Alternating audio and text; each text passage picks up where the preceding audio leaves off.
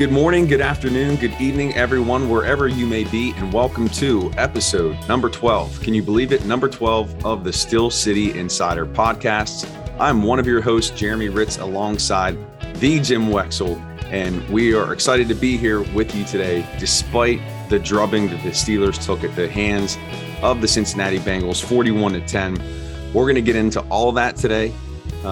We thought that 24-10 was bad earlier this year at Heinz Field, but when the Steelers traveled to Cincinnati, it was even worse. We're going to talk about the poor performances on offense, defense as well, but we'll also try to find what little bright spots that we can from the game, and then talk about moving forward what this means for the team. But Jim, good morning. Happy 5 a.m. How are you doing on this Tuesday? Good morning, Jeremy. You know, you take your drubbings on Sunday and you heal on Monday and you get up really early to see Jeremy on Tuesday. Hey, you know what? What might make it better to wake up in the mornings if we had some music? It might make it more fun, right? I understand that is now a criticism of Tomlin, and that's why they lost. Okay, I like music. I use music when I write, not when I podcast, though. Podcasts are serious business. That's right. Podcasts and music don't mix. You know, I've been covering, I can't remember the 90s as well. I used to drink more, a lot.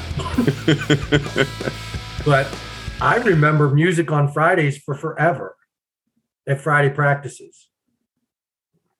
Cowher used to have Hat Day on Fridays. And they were good. It's like it's not a walkthrough. It's a glorified walkthrough on Fridays. Yeah. And people, they play music. You know, when I go to watch my daughter's soccer games, when I see they have music on during practice, I feel better about the team. They're light. I can see they're focused.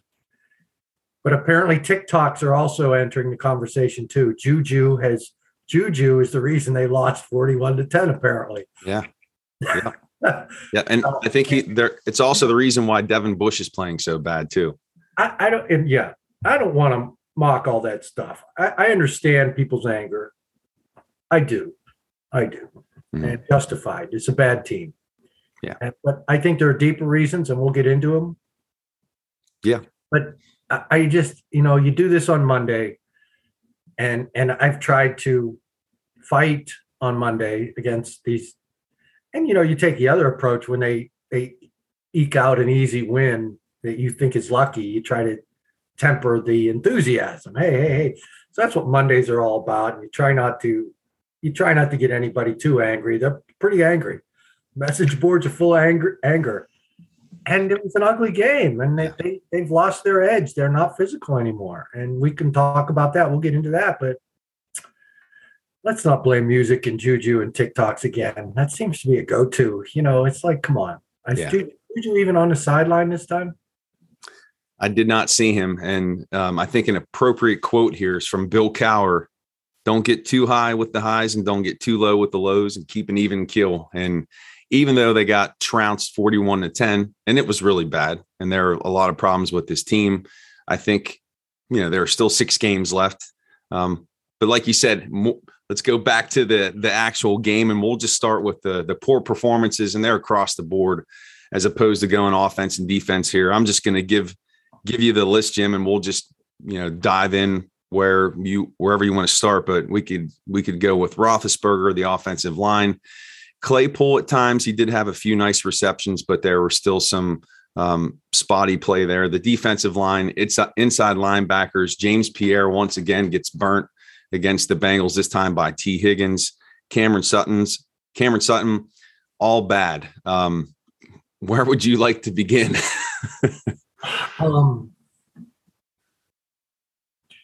Well, let's start with Ben, because nobody's going to blame him. If it was Mason that played that game and did the exact same things, it's all we'd be hearing about. Mm-hmm. But now we're hearing about Tomlin, and that's how it works.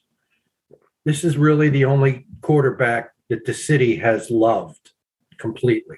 Mm-hmm. And, that first pass to Claypool, that was a bad read on Ben. They wanted to come out and pick on Eli Apple, and with good reason. Well, just like Cincinnati wanted to pick on James Pierre. Eli Apple's not very good. And Claypool had him beat, and Ben threw a back shoulder fade. I mean, Apple is beat in coverage, and Ben throws to the beat side, where Apple was. And so now this guy who they were going to pick on already has a pick. Are you kidding me? This guy stinks. So they went right back at him and had the big, I think it was 41. Is 41 sticking in my head for some reason? I think it was 41 yards. Okay, yeah. Well, that was the score, and that's Spillane's number. And so there's some magic, mystical. Well, that's the guy that has to play, I guess. So, but yeah, Ben, and then that pick six to Hilton, just that ended the game right there before halftime. That's what happens to quarterbacks, and nothing else got generated on offense, and his line still is raw and working and part of the problem. Mm-hmm. But it's also part of the problem that is not going to change next week either. Yeah. So to get all angry again each week at this offensive line, yes, you want to see improvement, but there really is improvement going on with these people personally too. They're going to come back much better players. Dan Moore is holding his own. You want better out of your left tackle. You want what the Bengals have at left tackle. But guess what? They went 6-10 and drafted 11th in that draft, and they got the Alabama left tackle, and now he's a foundation piece for them. Yeah. Dan Moore was a fourth rounder, and he's working his tail off, and he's going to be maybe not a foundation piece, but he's going to be a quality left tackle, in my opinion. And it's not going to happen next week either. Right. So those are the offensive woes. And you could ask me specific questions, but I thought Ben's picks were terrible. And if I'm just pointing out that if Mason lost 41-10, he may be dead already. Yeah. Well, the other thing that I noticed too, and again, it's nothing surprising, like you said, insanity is doing the same thing over and over and expecting a different result, but we're seeing Ben continue with the short underneath passes. He only attacks the perimeters in terms of the deep passing, but he's afraid to stay in there in the pocket with good reason because of the O-line to attack the middle of the field. But just more, it looks like the same offense from last year. Take out some of those motions and jet sweeps. I mean, this is 2020 all over again, minus Najee Harris. Yeah. Well, the line stunk last year too. That's why they had to get a whole new one in. Right. And now you're going to work this one. Right. But back to what you said last week too. I think you hit it on the head, and I haven't seen this or read this anywhere else. What did I say? And that was Ben's limitations in terms of he doesn't have that threat of the run. So I think teams are able to defend him. And when they know what type of passes he's going to throw, defensing the Steelers offense just becomes, I don't want to say simplistic, but the proof is in the results. I don't want to hang too much on that mobile quarterback thing, but it is something. I did ask the offensive coordinator that, and he basically said yes, because he told me Ben's mobile. So the answer was yes, your system does depend on a mobile quarterback. Because he started saying, there are other things we can do. And then he realized what he was answering to, and he said, but Ben's mobile. Mm. And then he smiled like he thought to himself, why did I just say that? The coaches are trying not to embarrass. Yeah. And you see this after the game with Tomlin. People say, why does he say the same things every week? Well, this is the public Tomlin, and it's not going to change. He would be silly to start bashing his players. So, right. But somebody made a good point on the message board. Just get a quarterback, a real quarterback, and put your offense around him. And that's a good point. And kind of that's what Canada's doing with Ben, but time's up. The time's up on Ben. And it is nice that the city has not turned on him. Yeah. Like they have every other quarterback in the history of this franchise. Yeah. Well, with 6 games to go, hopefully it doesn't end badly with an injury just because of the poor protection, or he doesn't play so poorly, he gets booed off the field. I thought you were just going to drop it at, let's hope it doesn't end badly. Oh, it's going to end badly. You can see it. You can see I've got faith that they can at least eke out a couple more wins here. One more piece I wanted to hit on in terms of the poor performances. And again, we could be here. We could probably do 10 podcasts just on this game alone. But back to the inside linebackers, a position that I thought was going to be a strength of this team, especially with the addition of Joe Schobert, who has been serviceable. But Devin Bush, I mean, you want to talk about I can't even wrap my brain around how this guy went from having promise and looking fast and explosive on the field to looking not only slow, but more disturbing is the fact that he just looks like he lacks effort out there. Well, we've been saying this every week. We may have been the first to get on the bash Bush train. I don't know what else to say. He hasn't been this bad. And I should go back and watch tape of his rookie year. One question I wanted to ask, when they brought Schobert in, they gave him the green dot immediately. Mm-hmm. That surprised me. And they also mocked us as reporters for caring so much about the green dot. And I thought that was strange. I mean, there's a lot of other things you could bash us for. We kind of want to know who's the signal caller and the play caller, which means who's the defensive captain, who's smart. Mm-hmm. So now I'm thinking, why they bashed us is part of their defense, my guess, part of their defense for what they were going to tell Devin for why they were giving Schobert the green dot. Devin, it doesn't mean that much. And then to carry that attitude over, they had to bash the press. Why you guys? This town worries more about the green dot than any. And I never knew that extended beyond our little. We get a little intense on the little things here at our site, and some of the other guys in town too that watch film and write their stuff up. I just think of Chris Carter off the top of my head, Nick Faribaugh, guys like young guys who are coming in and watch a lot of tape and care about these little minute details. These are the guys who care. It's not like it's been a big deal among the major media in town. It has been. And so when they bashed us, I thought it was weird. Now I'm looking back on it, and Devin has lost his enthusiasm. And I wonder if it goes back to that, them stripping him of leadership in some capacity, and then him just letting it go to his head and just falling apart. And maybe his dad's on him again. We talked about his dad made him quit when he was a child because he pushed him too much. His dad was a former NFL player. I wonder if all of that's adding up to a lack of enthusiasm and just a lack of depression for the game. Not a lack of depression, a depression for the game. Depression's a strong word, but just my heart's not in this game anymore. Yeah, that's what he's playing like. So I look back for signs, and that green dot issue where they mocked the press for asking about it. Then I'm thinking, they probably used that with Devin to explain to him why the new guy who doesn't know the defense at all is going to be calling the defense. Yeah. So, yeah. The other thing too is just, and not that this has anything related to the physical elements of the game, but the tweets this summer with him posting that video of the cat falling to its death, or just all the bizarre posts.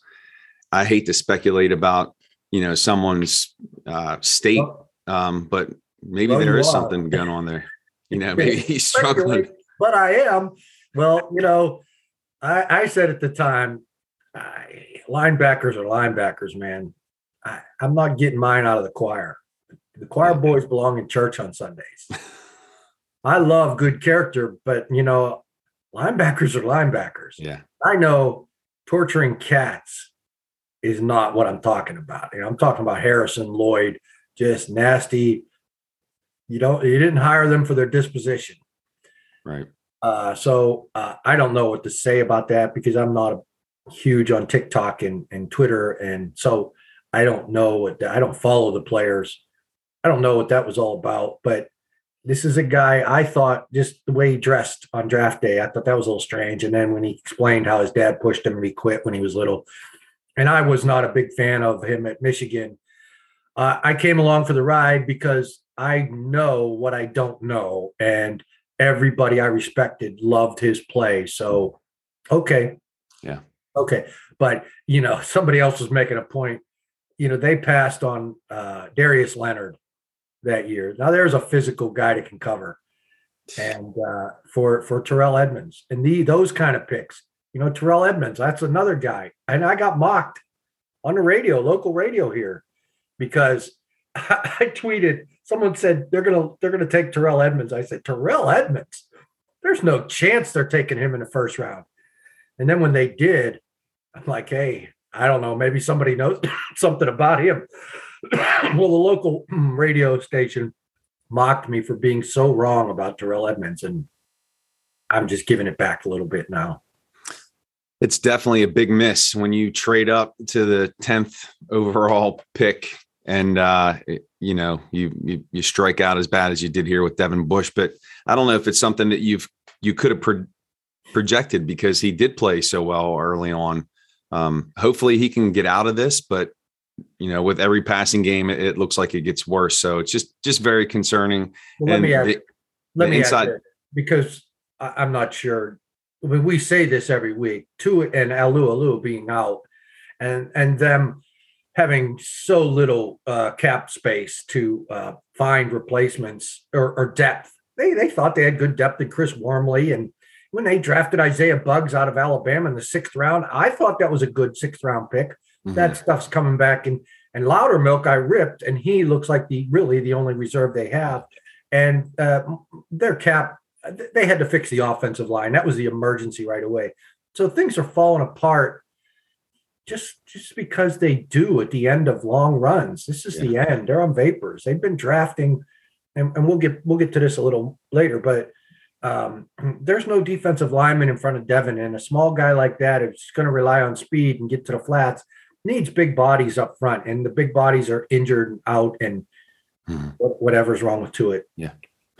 And to that point, Jim, we're kind of a rebuild. If you go back to, I think 2013, I think that was the year they started. Was it 0-5, and then went on a little run, and then it was the following year, 14, when they made the playoffs again. Martavis Bryant emerged.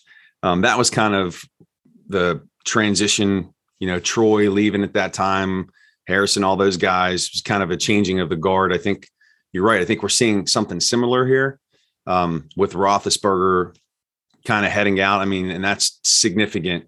But I think one thing people need to be cautious about is saying, oh, we're headed back to another 1980s period where they're just going to be abysmal. I think NFL teams have the ability to turn it around more quickly today.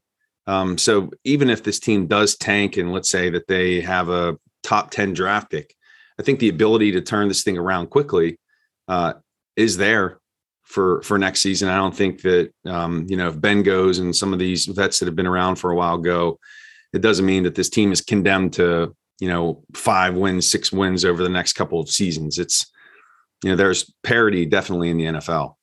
Well, let's to be a little optimistic, let's say this is the end of the 80s, because this score, 41-10, is the exact score the Bengals put up on them in the second week of the 89 season. The first week, they lost 51-0.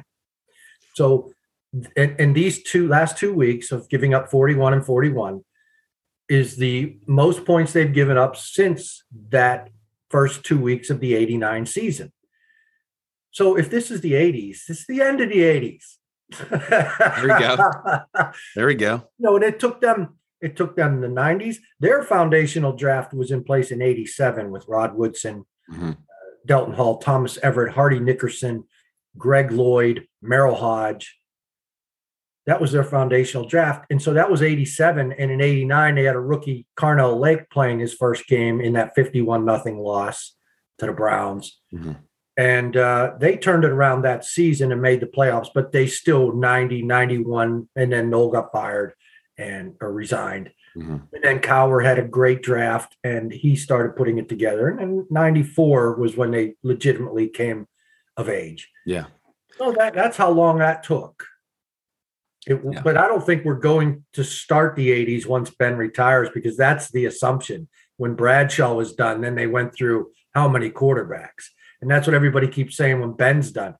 I think the 80s came about because of the rebuild that was necessary from the 70s.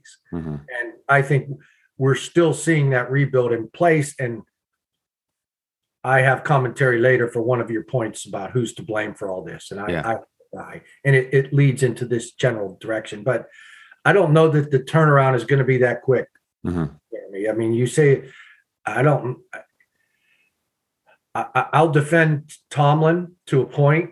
He's not Belichick. Belichick has turned that team around again. And he drafted a smart quarterback like I was calling for. I loved the Alabama quarterback, Mac Jones. And I was mocked because he lacked arm strength, but I loved his accuracy. And when will people learn that all the tools are not what you need out of the quarterback? The accuracy. What has Brady shown us? Well, Brady showed Belichick to get another one. Yeah. Mac Jones is that guy. Yeah. But to point out about the Patriots last year, when they brought in Cam Newton, they went 7-9, I think, or maybe 6-10. So they had a down year after Brady left before this resurgence. So they turned it around after one season. But I did want to point out too, and I am by no means saying this is a playoff team or a Super Bowl caliber team, but blowouts do happen. Yeah. They happen, and they happen to good teams. And as recent as last year, the Buccaneers got toasted by the Saints 38-3. They would go on to win the Super Bowl. And then the Eagles in their Super Bowl year, 2018, lost 48-7 to the Saints. So I think that's the other thing too, that Steelers fans don't put in perspective, or they don't look at the context. It's such an emotional reaction, but there's historical precedent out there that blowouts happen in the NFL. And I think you look at this game, again, I'm not defending their performance. They were awful, but sometimes when you get behind and things just keep stacking up against you and you get in a big enough of a hole, it can spiral out of control quickly. So to go back to Bill Cowher's quote, don't get too high with the highs, don't get too low with the lows. I think this team isn't as bad as we think it is. It's not as good as we think it is. But I think it does point to, as you said earlier, that Ben's done. It's time to start looking to the future. But to dispute your point, I do think this team is as bad as it looked. The run defense we've been harping on, and it's the Devin. It's not just Devin. It's the entire run defense. Yeah, 5.4 yards a carry now the last 6 games, and their overall for the season is 4.8 per carry. That would break the, I don't know if 1954 you can call modern day record, but the overall worst run defense, not counting the World War II years when they were the Steagles and the Card Pits, the worst run defense was 5.0 per carry in 1934, the second year of the franchise. I guess Bronco Nagurski just crushed them repeatedly. I don't know, but that's how bad this run defense is. It's historical. It's 4.8 per carry, 5.4 the last 6 weeks. And I think that includes the Seattle second half. And they did stop the Browns. The NFL's leading rush. The Browns stopped themselves. They came out with a passing attack. Yeah. Everybody's running on the Steelers except for the Browns. And the Ravens will run on them too. This run defense is not going to get fixed. And when your run defense is this bad, your team is this bad. Yeah. And you can't run the ball yourself either to eat clock to keep them off the field from running through your defense. So really, I don't see a quick fix. Mm-hmm. I think this team is as bad as they look. And Cincinnati could win the Super Bowl. Wow. I may look into their odds today. Mm-hmm. And you talk about what it takes to rebuild. First of all, where do they get their triplets? Let's go through the triplets. Mixon. You like Mixon? Alabama. College, he punched a girl and broke her jaw. So nobody would touch him except the Bengals. Yeah. Because nobody cared about who the Bengals draft, the character. You imagine the Steelers drafted that guy in the second round, there would be uproar in town. Yeah. Because we are close to the team. We follow the minutia. We believe in character. And the fans would have been, I guess, fairly outraged. Okay, so they got him in 2017. Then they go 6-11 and draft 11th and take this massive left tackle, the linchpin of an offensive line. You need one pillar, a Hall of Famer in your offensive line. And if it's a left tackle, great. That's the 11th pick. The next year they go 2-14. First pick of every round. Joe Burrow. There's your other triplet. T. Higgins. How's that for a number 2 receiver? Yeah. In the third round, they get their defensive captain, Logan Wilson, the middle linebacker, who plays like the Steelers want their middle linebacker to play. That guy's a ball player. He's out of Wyoming. Oh, yeah. What a cool, I love Wyoming ball players ever since Kiesel, It's Wyoming, the state. He went to BYU. And then this past year, they go 4-11-1 and draft Jamar Chase with the 5th pick. They got their triplets, they got their left tackle, they got their defensive captain, all from losing horribly for 4 or 5 years. And they took a chance and drafted somebody who punched a woman in the face and busted her jaw. So, and now they're doing dances in the end zone. Yeah. It takes time. That's the kind of losing is required. It's the kind of losing the Steelers had when they built the steel curtain. And see, I don't know if they're capable of this, and this might seem counterintuitive. I don't know if they're capable of stringing together losing seasons like that because, not to be cliche, but the standard in Pittsburgh has always, at least since Tomlin's been here, he hasn't had a season below 8 wins. Now this year may be the first year for that, but they always seem a way. Even with fans would be too outraged by a losing season.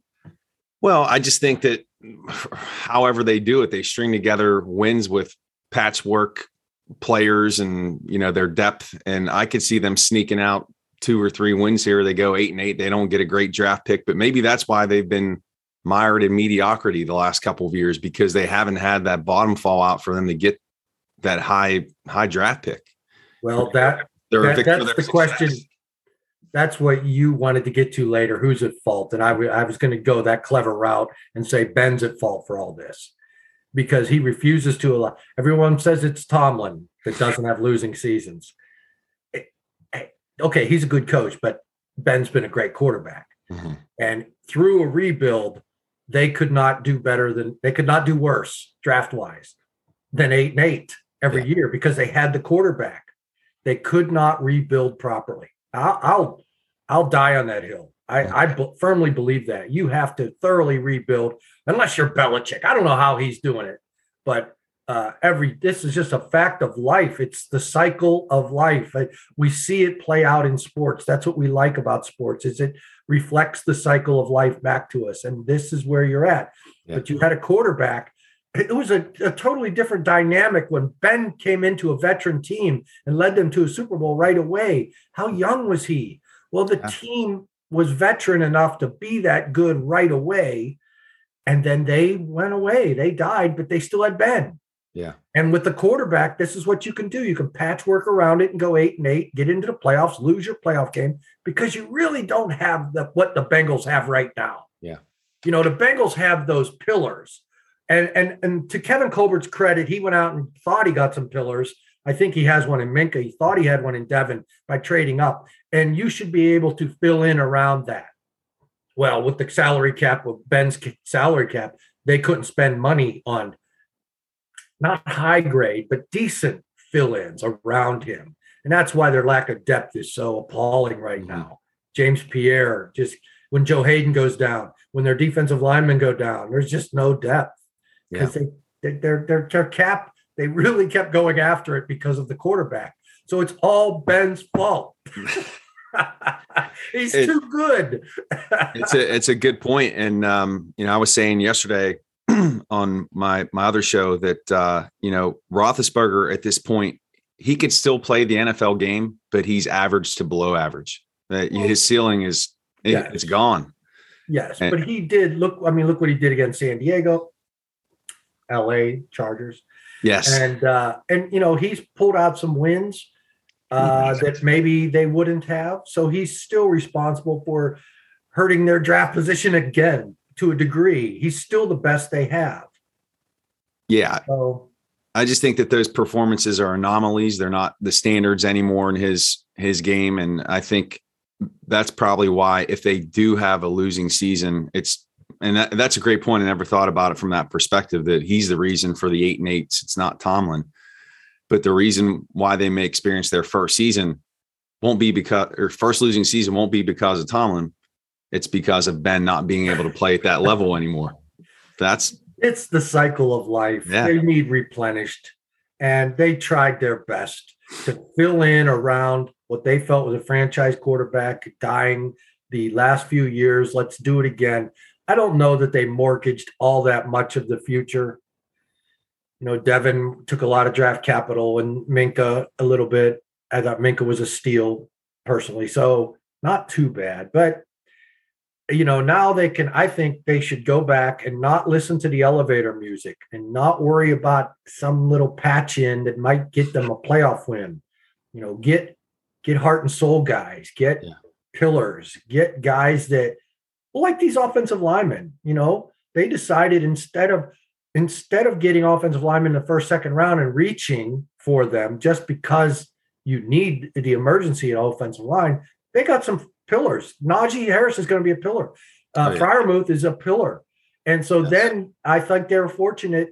I know everybody's going to mock me for saying they're fortunate to get Kendrick Green, but they passed on the center. He's one of the highest graded centers in the NFL right now. They passed on him in the second round to get Freiermuth because they knew they could get Kendrick Green in the third round. And I still think Kendrick's going to be a player. And then Dan Moore in the fourth round. So they got their two offensive linemen later. Yeah. They went pillars instead of saying the emergencies on the offensive line. Let's go round 1, 2, regardless of who's there. Yeah. And maybe the quickest way for turnaround for this team next year is you just bring in some maulers, some road graders on that offensive line, because you do have Harris, who I think is going to be even better year 2. I think he takes a big jump, and then you just run the ball. And I think that immediately it's probably going to be first round D line, second round O line, depending on the value, whoever is a greater player.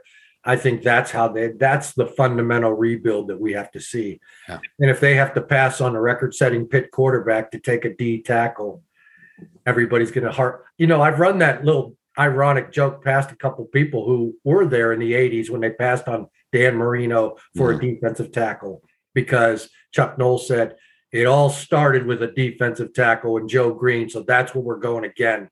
Yeah. They passed on Marino. But Kenny Pickett is not Marino, as well as he's played. And I would think they would pass on Pickett for something in the trenches on either side is what they need. They can't run. They can't stop the run. You can't play ball that way. You're going to get too ugly. And we're seeing it right now. Yeah. So I don't think you're going to see a quarterback, probably not in the first or second round. Mm-hmm. Well, they have a lot of cap space, so they could potentially do some things, offensive line, defensive line, and free agency. I know that they're going to have to pay up for Minka with Ben being gone. That's going to free up a lot. Probably the first time in a long time that they had this much cap space heading into an off season, but we'll have to reserve those conversations for a later show. So, I mean, where from here, Jim, I think we could just talk briefly about any possible changes to the lineup to help. I mentioned Buddy Johnson to inside linebacker. Anything's got to be better than Bush. Or do you give Banner a chance in there at right tackle, shift the core 4 over, or do you keep Dan Moore in there? Do you see any of those types of changes happening? Hey, we're grasping for straws, man. Around since week 1. I still see the same. I don't see the problem being the tackle. Chooks is actually playing a little better than I expected. And Dan Moore, I don't, at this point, I don't want to move Dan Moore now. Mm-hmm. And Zach Banner, I don't see that. Okay, you want to play him more as your jumbo tight end? Okay. But and defense, now you bring up Buddy Johnson. That's a new name. And he's a thumper. He's physical. And so we all want to see more of that in the middle of the defense. Yeah. I don't know how raw he is, and that's up to the coaches. And with Spillane nicked and Devin looking at a benching, they tried to motivate him last week. I'm the one that asked Butler about Devin, and Butler went off, and it went viral. He's got to run to the ball. They were knocking publicly his heart.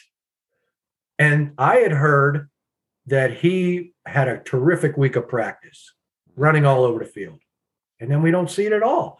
So they tried everything they could. They publicly tried to humiliate him, and they thought it worked in practice, but in the game, he's just too small, and there's too many big bodies coming at him without Tuitt and Alu on the line.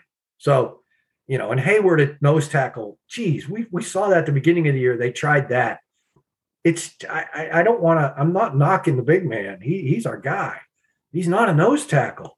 And when you bring him in, then what is with Henry Mondu? What do they see in him? I don't know what the D-line coach knows, but from my vantage point, I don't know why it's not Loudermilk. I don't get this Henry Mondu thing. Yeah, he's a heart and soul guy, and that's what they want. But you have to have the ability to do the job too. And I'm not knocking him. He's a young guy. He's off the practice squad.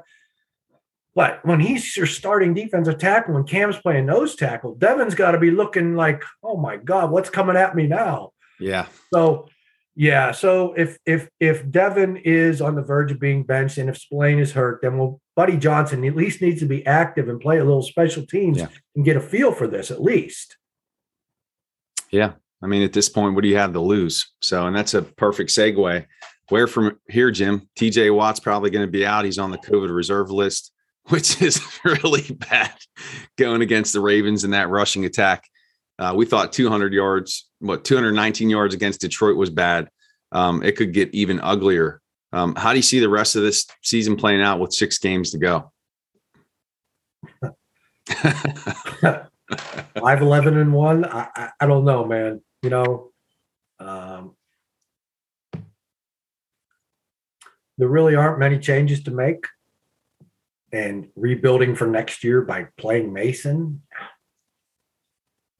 Mason can pick up just fine next preseason. Yeah. And try to put some kind of game together and maybe do a Neil O'Donnell thing and maybe make a run at the playoffs. I don't know. But from here, you know, it's just stay fundamental. Don't listen to all the elevator music. Don't lose your players. Don't baby them either. I mean, get stern, but don't blow them out of the water. I think they probably took a step over the line with Devin. Maybe they thought it was necessary, probably was. But I don't know that you want to continue this public harassment of him or any of the players. Do it privately. Demand a lot and tell them their job's on the line. And I think they're going to start to realize that. Yeah. Like you can't baby them, but you just can't overreact and start chopping heads. Yeah. Yep. That's not the Steeler way. Right. I mean, they'll have their meetings. There'll be some heated meetings, and there'll be some tough decisions made. But you're not going to see anything public, and you're not going to see overreactions that are things that the Browns do or the Bengals used to do, things like that. And again, I think that's the difference between a franchise like the Steelers and the Bengals. And you mentioned all those losing seasons that the Bengals had and how they added all those players. And sure, they're winning now, but we've seen how that works with some of those other teams where they'll have a winning season, then they go 5-11 the next year. But with the Steelers, they, again, not to go back to that Bill Cowher quote, but I think they're steady, they're objective, they don't overreact to things, and their organizational philosophy is the reason why they've been so consistent from year to year. As much as the fans don't like that and they want to see, heads have to roll, we got to put this guy in, sit this guy down. But one thing is for certain, they will be out there and they will compete. But man, the Ravens. And I hate to say people should expect this, but I really wouldn't expect too much to change in the 1-loss record next year. It's a fact of life. They have to foundationally get better, and that's a patient process. And they'll have to weather the public storm. But I don't see Art Rooney overreacting as his ancestors did not either. So, what coordinators they deem, the Tomlin knows who his good assistants are, what needs change, and Kevin Colbert knows what needs change. Hey, if Kevin Colbert doesn't have the enthusiasm for it, maybe it's time for him to get out. Yeah. I don't know. Those guys they're all rich men. Let's remember that. I remember walking behind Tomlin, Colbert, and the head of communications, and they were going to a really nice car, and they had a chauffeur, and it was in the spring. And I wanted to talk to Tomlin about something, but they looked a little out of my level at that point. And I got a sense that then I just read that Tomlin's making $11 million, and Colbert's making a lot. And I'm like, are these guys making too much money? Do Does Kevin Colbert care enough to really dig in and get into this true rebuild that has to happen with the quarterback? The quarterback will be gone, and they'll finally be resigned to a full rebuild, thinking in that direction instead of thinking, oh, let's get one more piece for Ben, and maybe we can pull this out if everyone stays healthy. Now, I have a good podcast investment opportunity for Colbert and Tomlin. If they have some. I don't think they need any more investment opportunities. I think they're doing just fine. All right, Jim. Well, that wraps up the game here. And continuing with what I started last week and just kind of giving mini previews of quarterbacks that will potentially be available in the upcoming draft. This week, I took a look at Desmond Ridder out of Cincinnati. He has his team ranked third right now. It's probably going to be in the college football playoff, which is pretty big deal for a team like Cincinnati. But Ridder, different from Malik Willis, who I spoke about last week, bigger guy, 6'4", 215, not as fast. He looks a bit statuesque back there, and a comparable player, at least for me when I watch him on film. He looks a bit like Cam Newton, not the Cam Newton of today. Man, how his game has fallen off. But one of the differences between Ridder and Willis is that Ridder has done it over a 4-year period. You want to talk about leadership and production, over 80 touchdowns, over 26 rushing touchdowns. The guy just has got it done. Strong arm. He's mobile, not as mobile as Willis. And again, the same concerns are there about Ridder as there are about Willis, and that's precision with his passes, accuracy. But again, you can't coach arm talent. You can't coach speed and mobility. Ridder has both of those.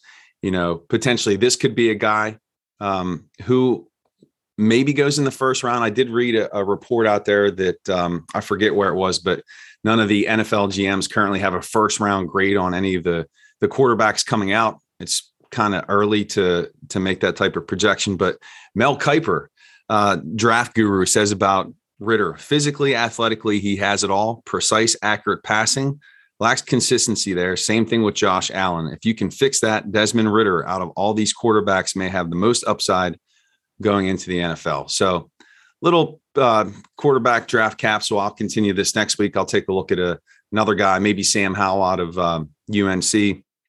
But I think, and maybe I'm in the minority here, that even if the Steelers do bring in a free agent quarterback, that they still need to draft someone, whether it's in the first round or the second or third round. They've got to start looking to the future here. So there's my little take on Ridder. Okay. Let me go into, first of all, if the NFL scouts are saying right now that there's no first round talent, I like the evaluations being handed out now. They are forgotten. We'll never remember this comment. Because the coaches get involved and they get antsy and they want a quarterback and they start moving them up the board. And Mel Kiper, I could not care less what that Tony Pauline had the report that there was some talk about Pickett might be one of the guys, a couple scouts. So Pickett seems to have stirred the most interest. His hand size will be interesting. I've heard that it's tiny. A very tiny hand. Saw that. So that could be a problem. If it's 8 1/4, Marino's was, I think, 9, and he was knocked for having small hands, and his was 9 inches. So, but anyway, so I like when the reports come out now because they turn out to be better in the long run before the coaches get involved. Two, you called Ridder statuesque, but like Cam Newton, I mean, I think he's more sackable than a Lamar Jackson or a Malik Willis. Yeah. But I think he's mobile. And Cam Newton, I think of statuesque, I think of Kent Graham. Yeah, I guess it's weird. His style, it almost looks like he's lethargic back there, but he's still efficient with his movements. It just looks like slower. And he's a taller guy. He's a taller prospect. Maybe statuesque isn't the best word, but it just looks slow, even though it's not slow, if that makes sense. Not a natural baller. Maybe that's the way to put it. And that's why he went to Cincinnati to begin with. He was not highly recruited. I think there was another MAC. Only a MAC school had recruited him until Cincinnati came in late. Mm-hmm. So I know the Steelers have done well with Mac quarterbacks, but he reminds me of Colin Kaepernick. Hmm. He's kind I of can see that. tall. He's kind of mobile. His feet are kind of flappy, and he's not a natural baller, but he has the potential to lead a team, maybe to a Super Bowl like Kaepernick did. Um, so what I found, I watched Ritter this week. I found, man, he throws dimes deep in his intermediate passes, and his receivers drop some balls, and that might be hurting him. He doesn't have pro receivers. And we're going to find out more about him if he does get so lucky to get in the playoffs. Mm-hmm. Even if his team's overmatched, we'll learn more about him in those games. Oh, yeah. Or that game than all season against, I watched him play East Carolina. Carolina had a decent defense, but, if he's playing Alabama, we're going to learn a lot about him. Oh, yeah. Even if he struggles. But I thought what was lacking with him was his short game. I thought he had Josh Dobbs issues. Mm-hmm. Josh, for whatever reason, throws wild when he's throwing short. Mm-hmm. And this guy threw a lot of short stuff wild. And the last thing about Ritter is Joe Marino, a draft analyst that I respect. I read his stuff. He had a mock draft with Ritter going 8th, the first quarterback taken. Wow. And I thought he was a second round guy. Like I said, I think he's Kaepernick. Mm-hmm. So Kaepernick was, I don't know what round Kaepernick went, but it wasn't a first rounder. Mm-mm. So that's right. These guys are all over the board, and I do not take Ritter in the first round. Yeah. Yep. Especially if they go 5-11. Yeah. Yeah. Well, that's the capsule there on Ritter. Maybe I'll just go with Kenny Pickett next week out of proximity, Pittsburgh. And watch his big game against Wake. And okay. Whatever after that game. I don't know if it's this week. Is it this week? I think it is. For the ACC championship. Yeah. Yeah. So if he plays this week, Kenny Pickett's a natural for next week. Yeah, that'd be perfect. All right. Well, you can count on that next week for episode 13. All right, Jim, we're going to jump into the terrible three and close this thing out. We're going to start Deontay Johnson. He's a stud, one of the positives from the game on Sunday. How do you see his career playing out, and what is his ceiling? Well, I think his ceiling's AB, and we talked about that when he came out. The exact same combine numbers out of the MAC, high production. Bruce Arians loved him, wanted to draft him, and anymore. Bruce Arians has the eye. He called Freiermuth too. So, and you see AB when he takes those slants across the middle and almost breaks them. AB used to break the final tackle. Yeah. I don't know if Deontay's not there, and so that's the ceiling, I think, is AB, which is good and bad. Yeah.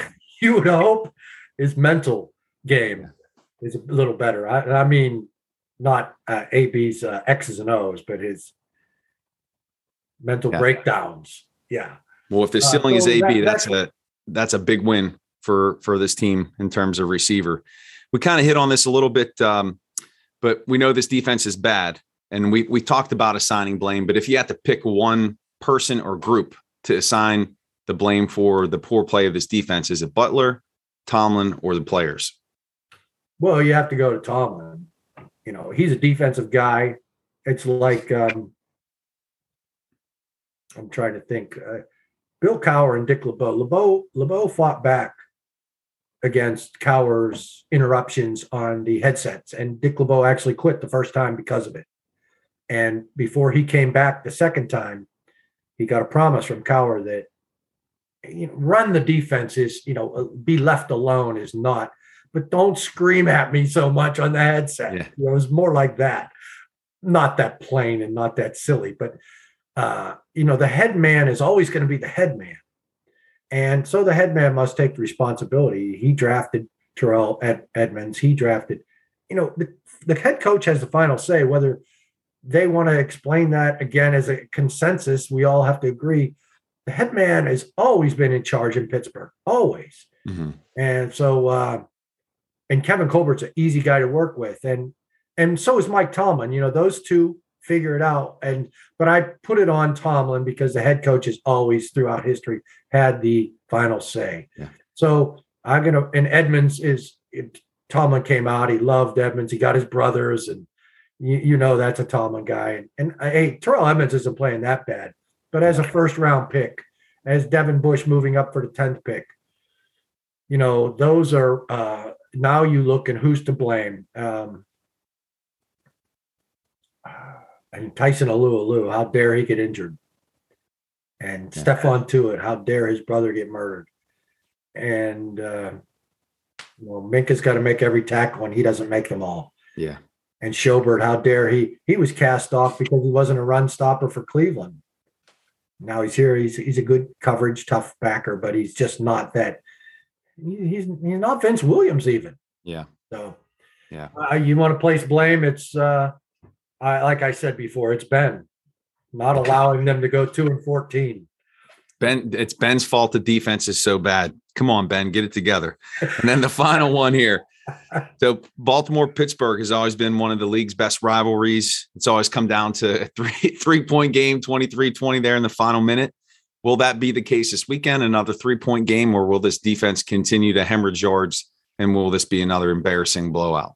It's like every week in my prediction, I'm like, hey, this team's hemorrhaging yardage. That's a good word. Hemorrhaging rush yardage at a rate we've never seen unless you were alive in 1934 and actually went to the games. So then I say, but I have a feeling the Steelers, and it worked against the Chargers, but it didn't work against Cincinnati. So my feelings are wrong. This team hemorrhages yardage.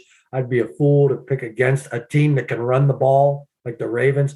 The Ravens are coming off a poor performance. Did they beat Cleveland? Yeah, they beat Cleveland. It was like 16-10 or something. They played poorly. I think they're going to be able to run the ball on the Steelers, and it's going to be ugly again. Yeah, especially without TJ Watt. I mean, you're going to have Taco back out there. Well, I don't mind him so much as the other guy, 48. Tuska. That guy looks like a safety. He looks built like a safety. When your reserve outside backers are Taco and Tuska, you're in trouble. That's bad news. It's bad news. But anyway, Jim, hey, they live to fight another week. They've got 6 games to go here.